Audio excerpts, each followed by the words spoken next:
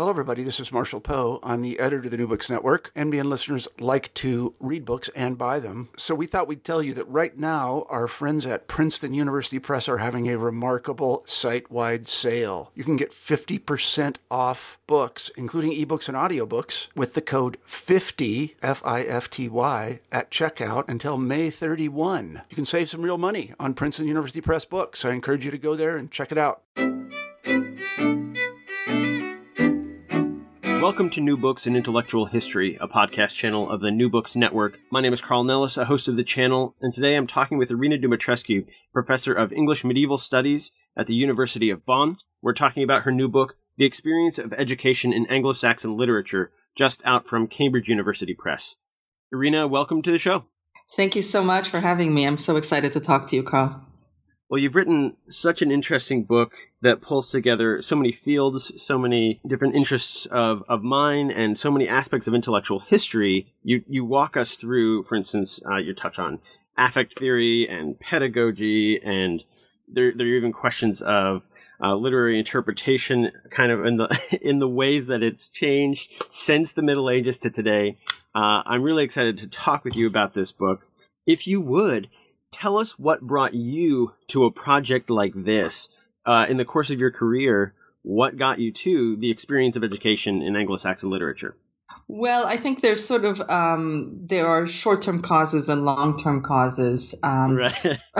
as there always are with large projects like this. So I thought for a long time that it started in my encounter with a very strange and enigmatic Old English poem that we call Solomon and Saturn, which is this weird dialogue between two mysterious figures, in which one of them wants to learn about the Lord's Prayer or the Pater Noster, and the other one says strange things about its magical powers.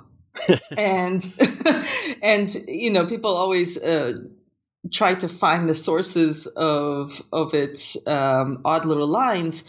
But I realized that it was actually a teacher-student encounter, and it was a very dark one, slightly scary one.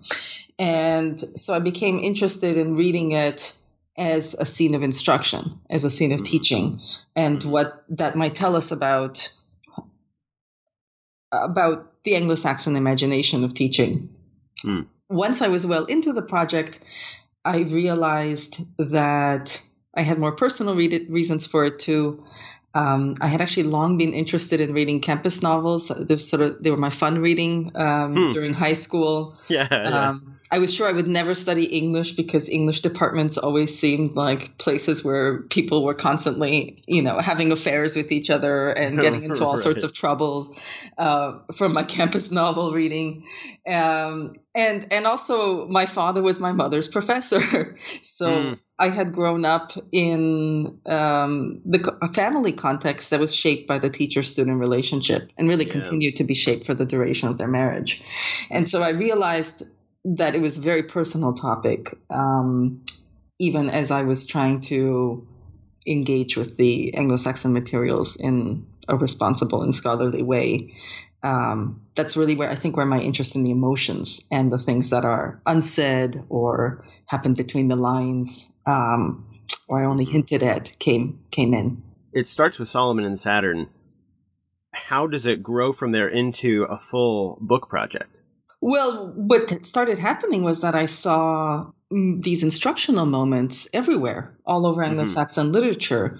And in fact, my book is really just a tiny slice of what there is. I started seeing that sometimes in the course of a longer text, two characters will just for a little while take on an instructional relationship to each other, and they'll have a teacher-student moment. They might be two adult figures. They might be Christ and a saint, or a saint and a hermit, right? Right. But they might, for a moment, have a kind of classroom moment with each other. And so I started seeing them everywhere. And I also began to look at what I could find about how Anglo-Saxon education actually took place. And that rendered some very interesting materials.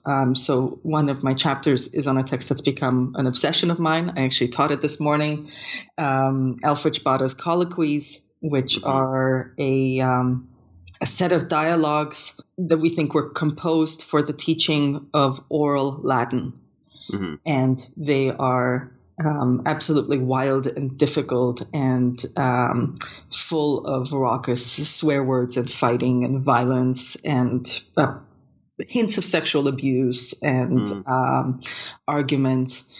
And so I became really interested in how what was going on in classrooms as well, and what some of their texts can tell us about that. Mm-hmm. So I really looked at both. I'm interested in representations of education in this book, but I was also very much interested in how teaching, especially teaching of literacy, took place. There's a small note in your introduction as you're describing the book and kind of setting out that describes why you focus on literature and not on material sources for understanding Anglo-Saxon education. Can you talk about that a little bit? It's really hard to draw the line between literature and other sources. We don't have an enormous amount for very elementary education, which is what I'm the most interested in. We certainly have grammars of Latin early in Anglo-Saxon England. We have collections of riddles, which I think are very closely connected to the kinds of mental training they wanted, especially monastic environments, teachers wanted to imbue their students with. We have quite a few texts that reflect perhaps more theoretically on education. They're translations of Latin often. So actually the topic is just so immensely broad. And I would hesitate to say this is literary and this is not. I have a chapter on Bede's ecclesiastical history of the English people. And of course, it's a book that's considered a history, but you can also close read it as a literary text. And I think Bede composes it very deliberately to be close read in certain moments. And so I actually wouldn't say that line really makes a lot of sense. But I am interested in the literary qualities of all kinds of texts, whether we would, see them as a biography or a history or an imaginative poem at this point. And I think they're literate Anglo-Saxons, and probably illiterate ones too, were simply very, very skilled at communicating several things at the same time. And they give little clues to how one might read different levels of the same text. You introduced the idea of grammatica at the beginning of the book. Can you talk about that a little bit? Well, this is Martin Irvine. Martin Irvine, who used to be a scholar of Anglo-Saxon and medieval literature, wrote a really important book, I want to say about now 30 years ago, on grammar teaching in the Middle Ages as being not just about teaching how to read and write Latin and how the grammar works as we might understand it, but really teaching a certain structure of thought, right? And a way of approaching texts and taking them apart. This is a very simplified version of what's a very long and complex book. Yes, yeah.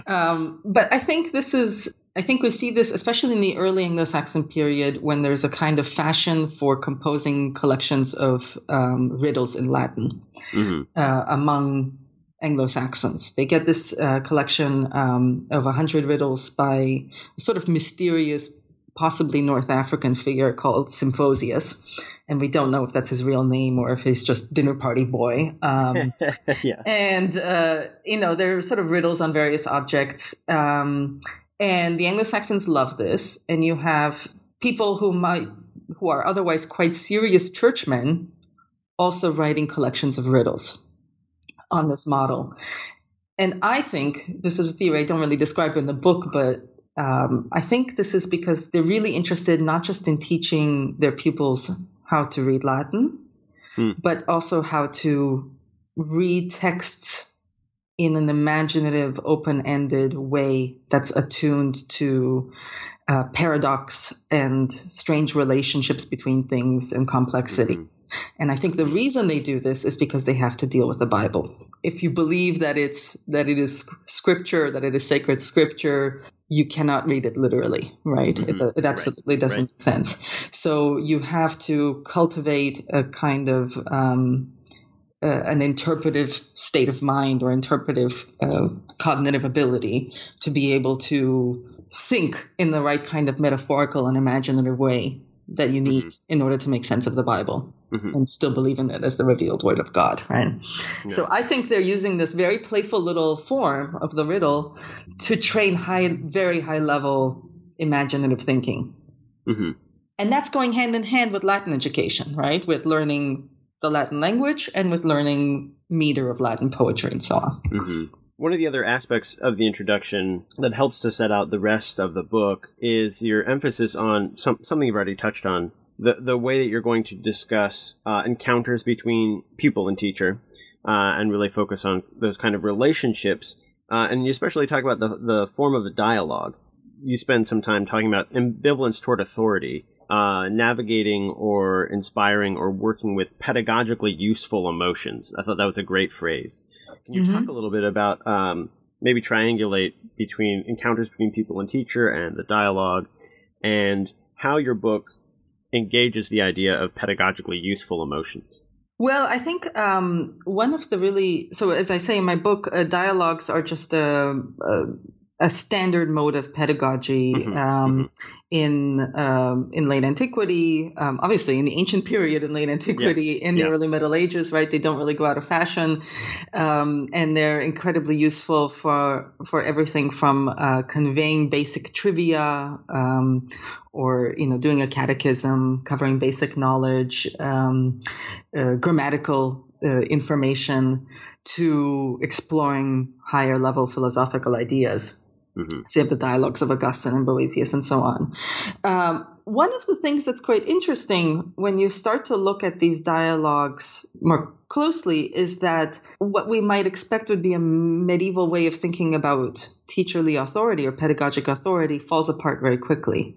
Mm. The teachers aren't always authoritative, or to put it a different way, they might have some special knowledge, but the relationship between the pupil and the teacher might be a fraught one. Mm. So you have, I'll think of an example from my texts. In Solomon and Saturn, Solomon, I argue, he seems to be the teacher, right? But he never really teaches Saturn what the Paternoster is. He just talks about it and how great it is. And then he basically insults Saturn by saying that he who does not know the Paternoster is like wandering cattle. He's like this exiled demonic figure, but he doesn't really teach him. And then fundamentally, I think he actually threatens him. He sort of reads Saturn as this kind of demonic wandering figure, and suggests that if you knew the Paternoster, it would kill you. In another one of my texts, the Old English Andreas, which is just a wonderful, wonderful and wacky epic poem. There's a teaching encounter on a boat, and Andrew is just kind of a terrible saint. He's a really real disappointment of a saint and apostle. Mm-hmm. And he's having this conversation with the captain of the ship, who he thinks is a nice-looking and intelligent young man. He doesn't realize that the captain is actually Christ, who's disguised himself and is kind of asking him all sorts of leading questions about Jesus, right? About Christ on earth. And at one point, Andrew starts to realize that he's being tested in some way, or he's being asked trick questions. And only later, once he's brought to his destination and he wakes up, does he realize who he had been talking to. So you get these moments of disguise or mistrust, or even potentially sexual temptation between teacher and student. Mm-hmm. And I think Anglo-Saxons writing about this material are very much interested in the tension between teacher and student. Mm. And I think part of the lesson for the reader of the text, or the listener, the hearer of the text, lies in that conflict between teacher and student, rather than in adopting the student position and just accepting or learning what the teacher figure has to say. Mm-hmm. And I think they're getting this out of late antiquity too. They're getting an approach to dialogue which isn't as straightforward in terms of teachers being good, as we might think. And I think we read Plato critically now, or some of us read Plato critically, and we don't assume that Socrates is necessarily always giving straight lessons, as it were. Right. There are people who read Boethius' Consolation of Philosophy, really is potentially also being more critical of the teacher figure. So there's a rich tradition in late antiquity and antiquity of encounters between teachers and students in which the teachers are a little bit sketchy. And they're interested in these negative emotions like fear, like curiosity, like desire, like mistrust, and what kind of potential cognitive uses those emotions might have. Yeah. One final note that I really appreciated from the introduction is when you set out that, of course, there's not just one theory of teaching in Anglo-Saxon literature, but that there are multiple theories of teaching and of learning. And so it's not like we're saying that all of the texts hold the same view, but that part of what we're seeing across the course of your argument, across the course of the various texts over the arc of your book, is many views, sometimes in agreement, sometimes conflicting, that there is an array of approaches to teaching and learning in Anglo-Saxon literature. Absolutely. And I think I could go further and say teaching is much more than what I described it in this book as well. I've basically narrowed in, you could say, on two kinds of education, spiritual education and education in literacy. And I think they make sense because they often are very closely linked up. Sometimes learning to read and learning to read Latin is part of entering a spiritual life. And sometimes spiritual things are described in the language of very basic classroom education, right? So I think those make sense together.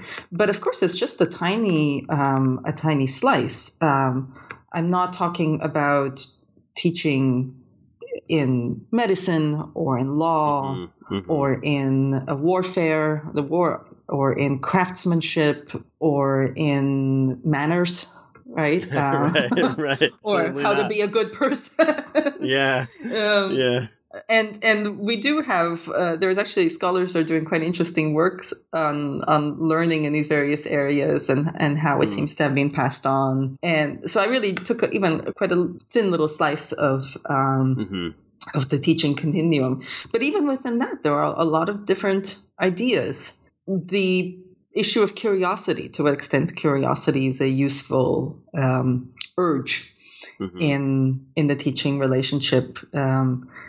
Texts tend to present that in quite conflicted ways. The issue of how violence, suffering, and pain can play a role in the process of learning. Texts again show quite different approaches to that question throughout the Middle Ages, but also in the Anglo-Saxon period. So and the issue of forgetting, right? To what extent is forgetting a useful thing or a negative part of the teaching process? You do some really interesting things in the introduction with Alfred and suffering, but let's jump past those. In chapter 1, you really dive into that connection between literacy and spiritual learning with Bede, and especially the John of Beverley miracle. Tell us what you do with Bede on language through looking at the John of Beverley miracle. Well, this is a wonderful little miracle, which not that many people have looked at. People tend to think about Caedmon as the big story for English literature when it comes to Bede's ecclesiastical history. Caedmon, of course, as I'm sure many of your listeners will know, is the cowherd who's caught at a party, unable to compose songs on the fly, and then has an angelic vision and is basically commanded to sing about creation, and miraculously composes vernacular English verse on the creation. And it then becomes a monk and is taken into the monastery at Whitby and there composes more verse on biblical themes. So that's sort of Bede's telling of the beginning of English religious poetry. And And it's a wonderful story, and that's the one everybody goes to. But actually, the funny thing about that story is it has no actual English in it. Bede gives us the whole story in Latin, and he translates, and he translates Caedmon's hymn into Latin and says, well, it's not quite the same as it is in the original, but here it is in Latin. Well, a few chapters later in Book 5 of the history, he has a scene which is patterned along similar lines, I think.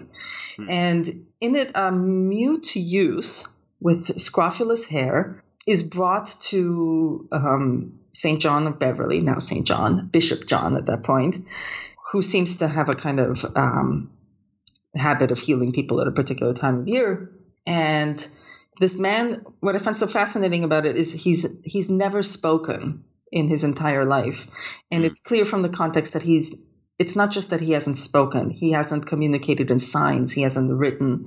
There are all kinds of language miracles throughout the Middle Ages where people can communicate in other ways, even if they can't speak. But this youth has been stuck in his own head for his entire life. He's like a Kaspar Hauser figure.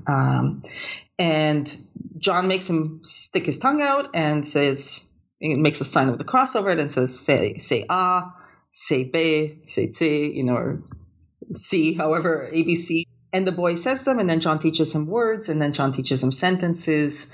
And the youth is so ecstatic at being able to finally escape this entrapment of his own mind that he stays up all night talking to people. And what I find so fascinating is this is an English youth, right? This is clearly not a literate person. It's not someone who knows Latin. But John is teaching him to speak English the way you would teach someone to read and write Latin. So he's really thinking about the English language as something that can have a process of learning, and I think also a grammar like Latin.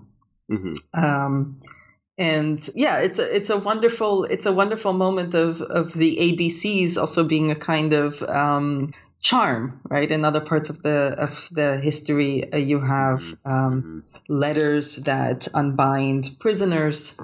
In this case, it's the alphabet. The alphabet has this charm-like quality to unbind the mute boy's tongue. So I think he's really kind of. And he makes him say yes, actually. He makes him say yes first. Really, the boy has to say yes in his own language. And that Bede gives in English and translates it into Latin. So there's a sort of sense that I think that this is the speaker of English, right? But English comes through Christian miracle, and it comes through Latin learning. So you remark toward the end of the chapter that this is a fresh model for English participation in the Roman Church. But you also spend some time in the chapter talking about this as vernacular liberation. But then you go on to talk about how the youth goes out into the secular world. Can you bring us to that point in your argument? Well, I think what's interesting, especially if you read, if you think about this scene together with the Caedmon scene, which are really parallel. Caedmon's this simple man who is then brought into the monastery. They have him perform his trick. Everyone's convinced by it. And they bring him into the monastery. And maybe he also learns to read and write. But in any case, he's folded in more closely into the monastic community. He probably worked on monastic lands before, but now he becomes a monk. And there's a sense with Caedmon's story, okay, this is England and English poetry being brought into an institution, right? An international Christian Latinate institution. Well, the mute youth has a slightly different story, and I find it interesting that he comes afterwards. John seems to have had a familia of people who probably traveled with him and whom he taught. And he offers the youth, this is, the real John, not just this particular representation.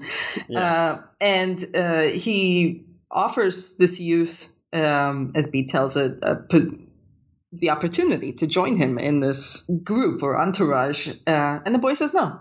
And he just goes back. He just goes back. I think this is so wonderful. Okay, he learns English the way you might learn to read and write Latin. Figuratively, he's part of this Latin world, right? This is another scene of England being brought into this cosmopolitan Latin literate culture. But then he just turns his back on it. He takes his language and goes home.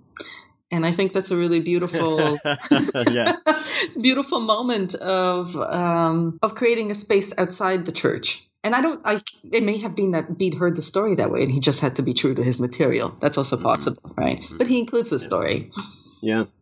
I thought you put it so beautifully at the end of the chapter where you talk about how in the course of his teaching, John made the boy say yes, but that the story concludes when the boy learns to say no. Yeah. The next chapter, Solomon and Saturn, where you really dive into prayer. So we kind of go from learning the way you structure the book from letters to prayer. You also introduce what you mentioned earlier, the fact that in most of these teacher-student encounters, it's not usually education in the way that we think of it today, adhering to childhood, but that it's usually an adult student as well as an adult teacher. Can you talk about what role that plays in Solomon and Saturn in particular? In Solomon and Saturn, the student is a prince who's traveled the world in search of wisdom and so on. So he's at least a graduate student, let's say, and he's now sought himself a kind of dangerous supervisor. But I think what a lot of medieval texts do, and this is as true for Solomon and Saturn as it is for Chaucer, is they like to use the image of elementary education in order to work through ideas of higher level learning, as it were. And Solomon and Saturn plays on the curious qualities of the Lord's Prayer, which is, as far as we can tell, over a very, very long period of time, one of the very first texts to be learned or practiced when a child learns to read and write, along with the Psalms in certain cases, and the Creed. The Our Father is up there, right? And a number of Anglo-Saxon writers basically say, if lay people are going to know one thing, it should be the Lord's Prayer and the Creed, right? These are the basics. These are the things that every Christian should know. And it's a great idea to translate them because people need to know these essential texts of the faith. So it's, you even see this in early modern primers too, right? The alphabet and maybe some syllables, and then the Paternoster, the Creed, right? These are very typical. So on the one hand, it's the basics, right? It's the earliest thing you do. It's kindergarten, right? Or at least grade 1. Yeah. On the other hand, it's also a prayer that has a tradition of commentary, of translation, has difficult passages, deliver us from evil or from the evil one. What is it? So it's also a very high level text, right? In which the simple language can be taken apart and commented on in complex ways. So this poem is really about exploring how you can know this prayer in different ways and also how you can be ignorant in different ways. And I think one of the things that the Solomon and Saturn is so interested in is how you might know a prayer but not really pay attention to it anymore. And as I worked on this text, I started finding mentions in all kinds of places about the problem of distraction, right? Or of how important it is to pray with attention, right? With lively or careful attention. I think this was, especially in a monastic context, very much a concern. How do you memorize a text, sing it or speak it over and over and over again, and still actually pray with it, really feel the words, right? Especially if it's part of the monastic routine, if it's not you doing it spontaneously. And I think they were very good at working out mental tricks to try and connect to language, which was very well known and rote. So it's also about that kind of higher level ignorance when you maybe know a text and you may know the importance of the text, and you may be a good Christian monk and have been praying it for years and know what it's supposed to mean, but can you still really pray it rather than going through the motions or letting your mind wander? And that's where you bring in the idea of mimetic desire in the character of Saturn. Yeah, I think basically Solomon and Saturn is a great story of a failed teaching encounter. And it has a very interesting scene near the end, which is key to this in one of the versions. Basically, Solomon says, this is what happens when someone sings the prayer, the Pater Noster, and the individual letters of the Lord's Prayer in Latin become warriors and attack the devil or devils in brutal, gruesome ways. Yeah. And in one of the versions of the poem breaks off right near the beginning of that. The other one, we have this whole letter battle. And in the version that we have the whole thing, there are runes, the runic equivalents to those Latin letters, Roman letters in the manuscript. And they're not read out loud. There are Old English poems where you would read the runes out loud as part of the poem. But in Psalm and Saturn, they're silent.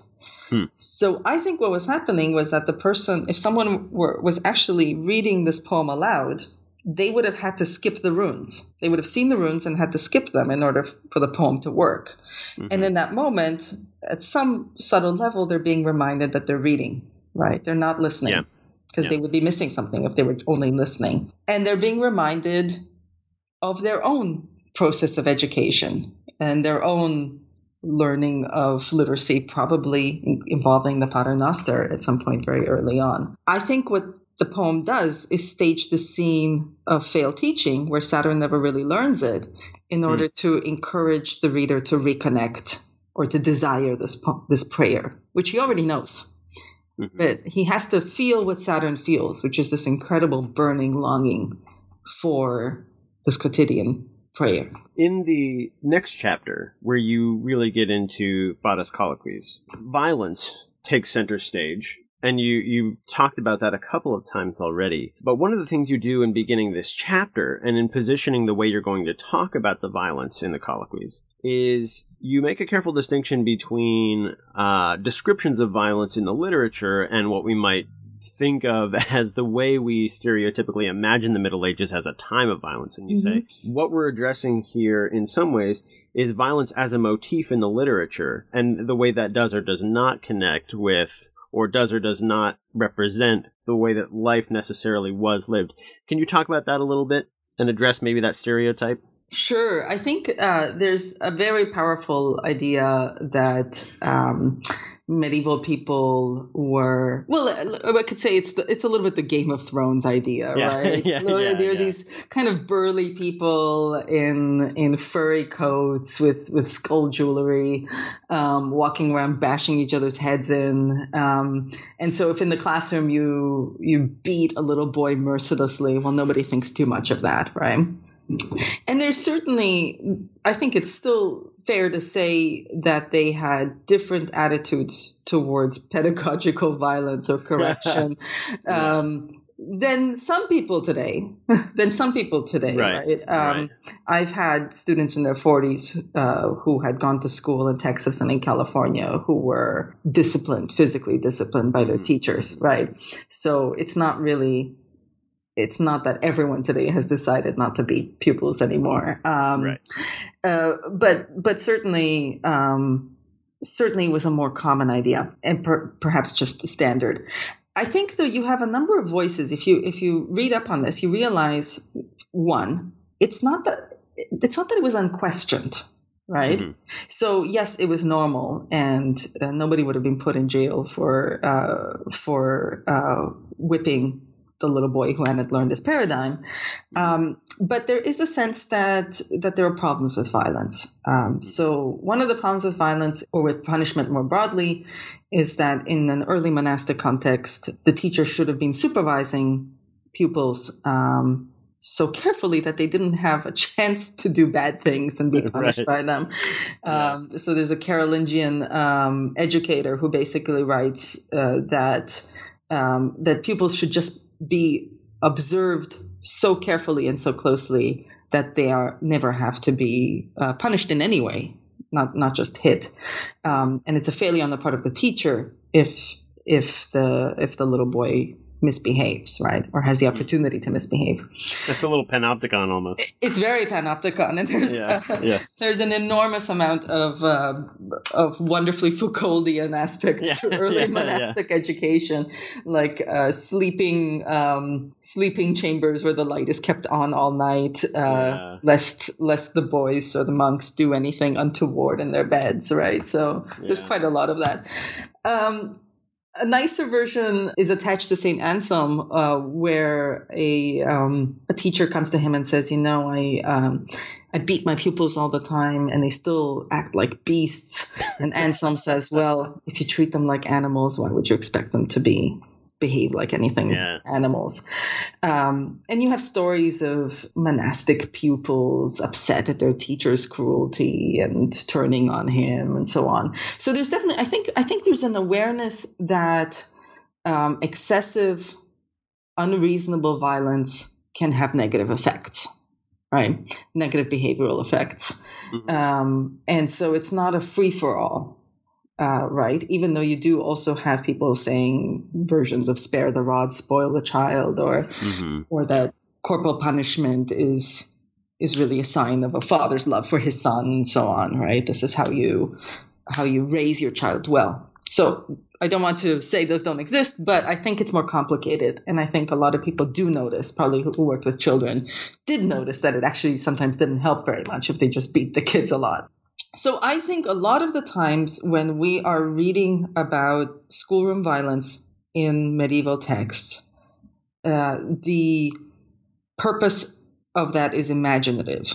Mm-hmm. I think they know that, in fact, I know that they know that violent images are incredibly powerful for mnemonically, right? So if you want to memorize things, and Mary Carruthers has done an enormous amount of really important work on this, on ancient and medieval mnemonic practices. If you want to memorize a set of things, you think up really outrageous, grotesque, and potentially violent images, right? Mm-hmm. And so they know that this is something that works as a mental trick.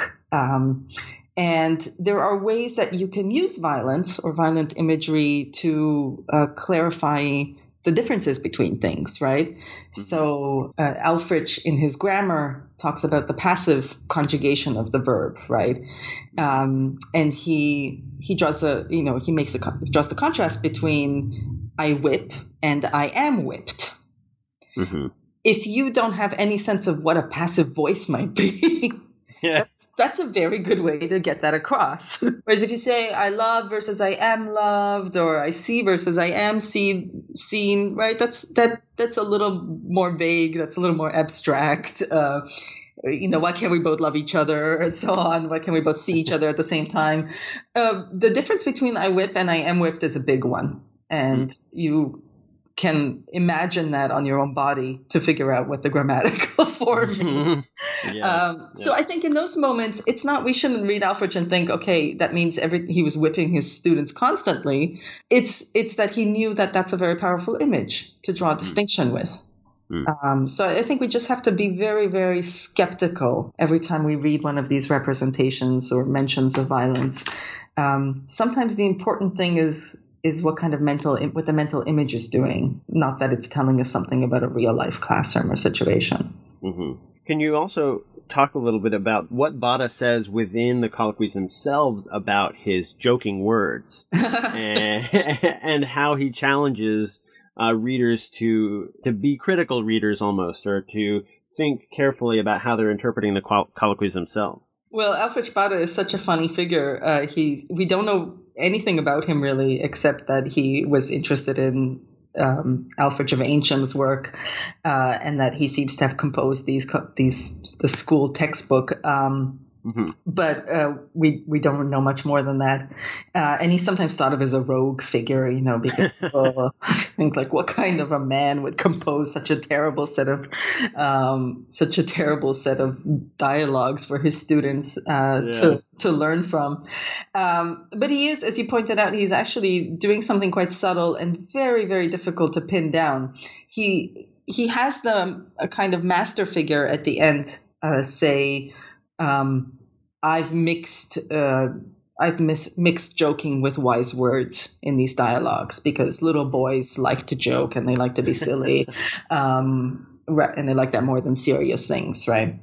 So there's a sense in there that he's telling us not to take these too seriously, but they also do have serious themes, and he's often he often adapts passages from older Latin learning dialogues, but makes what was naughty in them much naughtier. And whatever was a little bit troubling, much more troubling. So instead of a young man asking a young woman for a kiss before he goes on a trip, it's an older monk asking a younger monk for a kiss. Mm-hmm. And the younger monk saying, "No, I don't dare to kiss you. They're not supposed to do this." So he very deliberately crafts these troublesome situations. A couple of scenes where older monks, sometimes drunk, ask younger monks to accompany them to the bathroom and to assist them in the bathroom. Mm-hmm. If Reformed monasteries in the late 10th century in England were not supposed to have this kind of behavior going on, right? Mm-hmm. You don't send a little boy alone with an older monk to the bathroom. But in Bada's colloquies, the boys say, "No, I don't think I should do that," and the teacher says, "No, go ahead, ask help that old man in the bathroom. It's fine." Yeah. So it's very difficult to try to scoop what the moral lesson is out of these dialogues. Yeah. He's definitely exploring difficult situations. Sometimes he's exploring fights between the boys.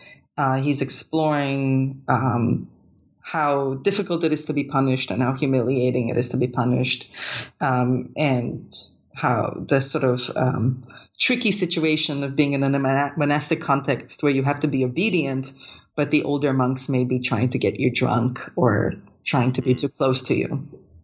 Yeah. But he doesn't give us a really clear moral where the boys say, "No, thank you," and then they go away pure and unsullied. In fact, in the end, even though the boys try to preserve some distance, they say no. Bada teaches his pupils to say no, but then they say yes afterwards.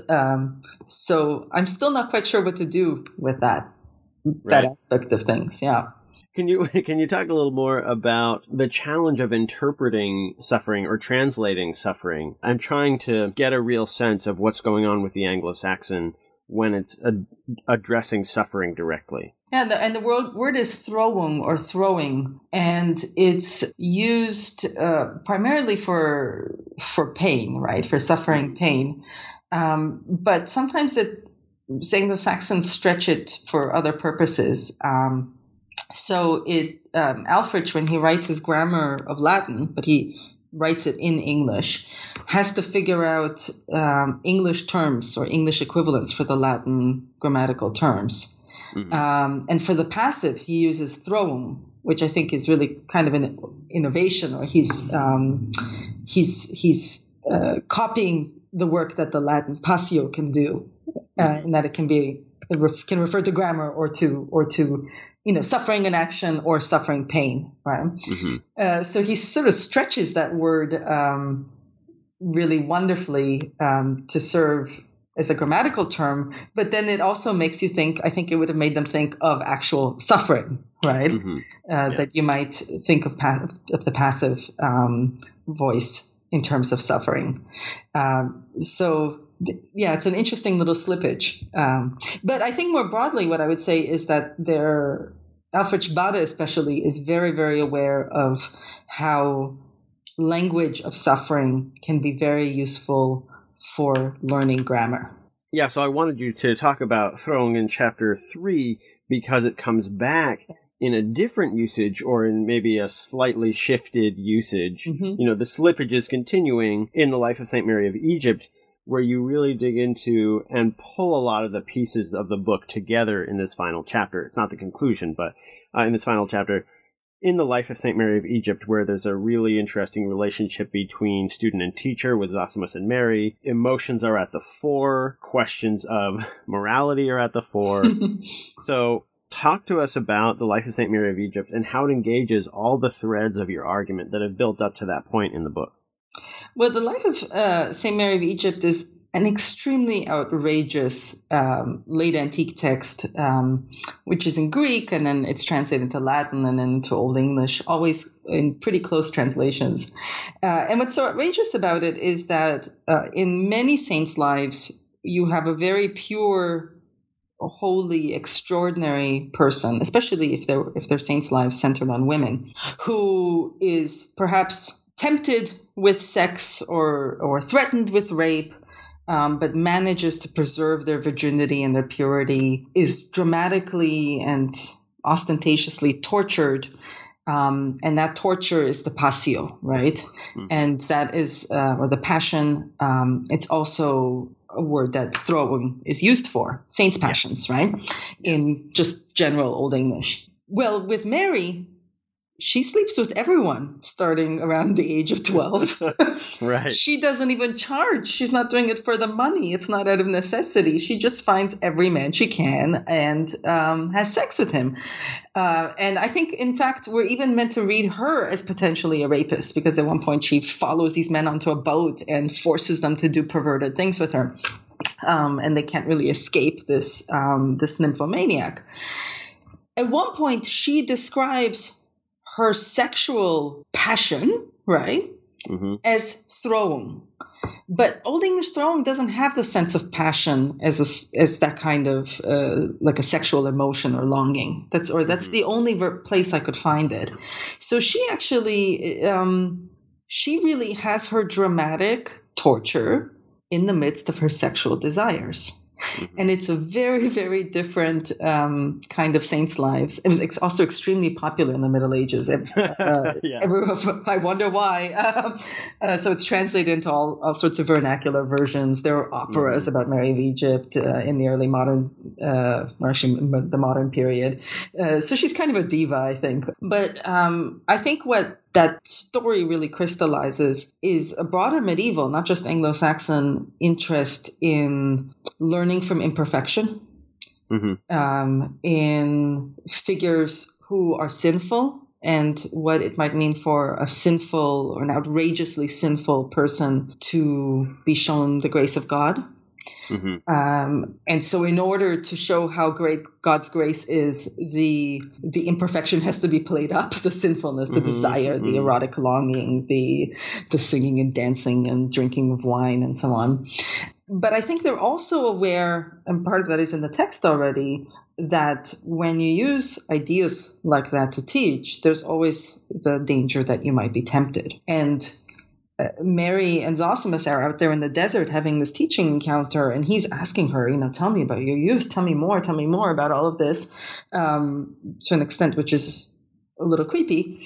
And she says, please don't force me to narrate my life, because I fear that my words will pollute both you and this air. Yeah, and the air, yeah. So she knows to some extent she might tempt him. And yet she goes ahead with it because she has to tell him how bad she was in order to show him how magnificent God is. So I think what that really shows, the thread that pulls out of the whole book and all of the, or at least most of the instructional moments that I look at, is that there's a sense that dangerous emotions can be very useful pedagogically, but they have to be constantly kept in check, right? It's not necessarily that a certain urge or emotion or passion is good or bad, whether that's curiosity or suffering or fear or erotic longing or some other kind of desire. They're not easily categorized in these texts as good or bad, but they're a kind of fire-like, right, a kind of spark introduced into the learning that could warm it up or could set it all on fire. Right.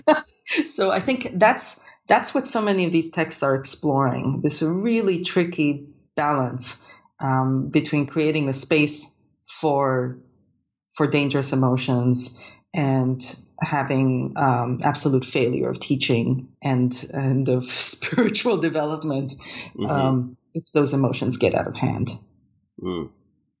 I think that's a great place to wrap up we skipped over chapter 4, Recollection, where you really get into Andreas and you're talking about memory and riddles, and you even get into cannibalism and revenants and remixing and use of sources and all that. We'll have to leave that for readers of the book because we've taken up so much of your time already. Before we go, could you tell us maybe what you're working on now or what we might look for next from you? I'm working on 3 things, and I'll describe them very fast. One comes out of my obsession with Mary of Egypt, and it's a study of women's charismatic performances in medieval literature and other medieval texts. So I'm interested in medieval divas, as it were, and how they fascinate and occasionally repulse. So that's going to be my next monograph. I'm also still very interested in Latin pedagogy over a longer period of time, at least until the Renaissance, and the use of strong emotions in language teaching. But that's a project I'm doing very slowly.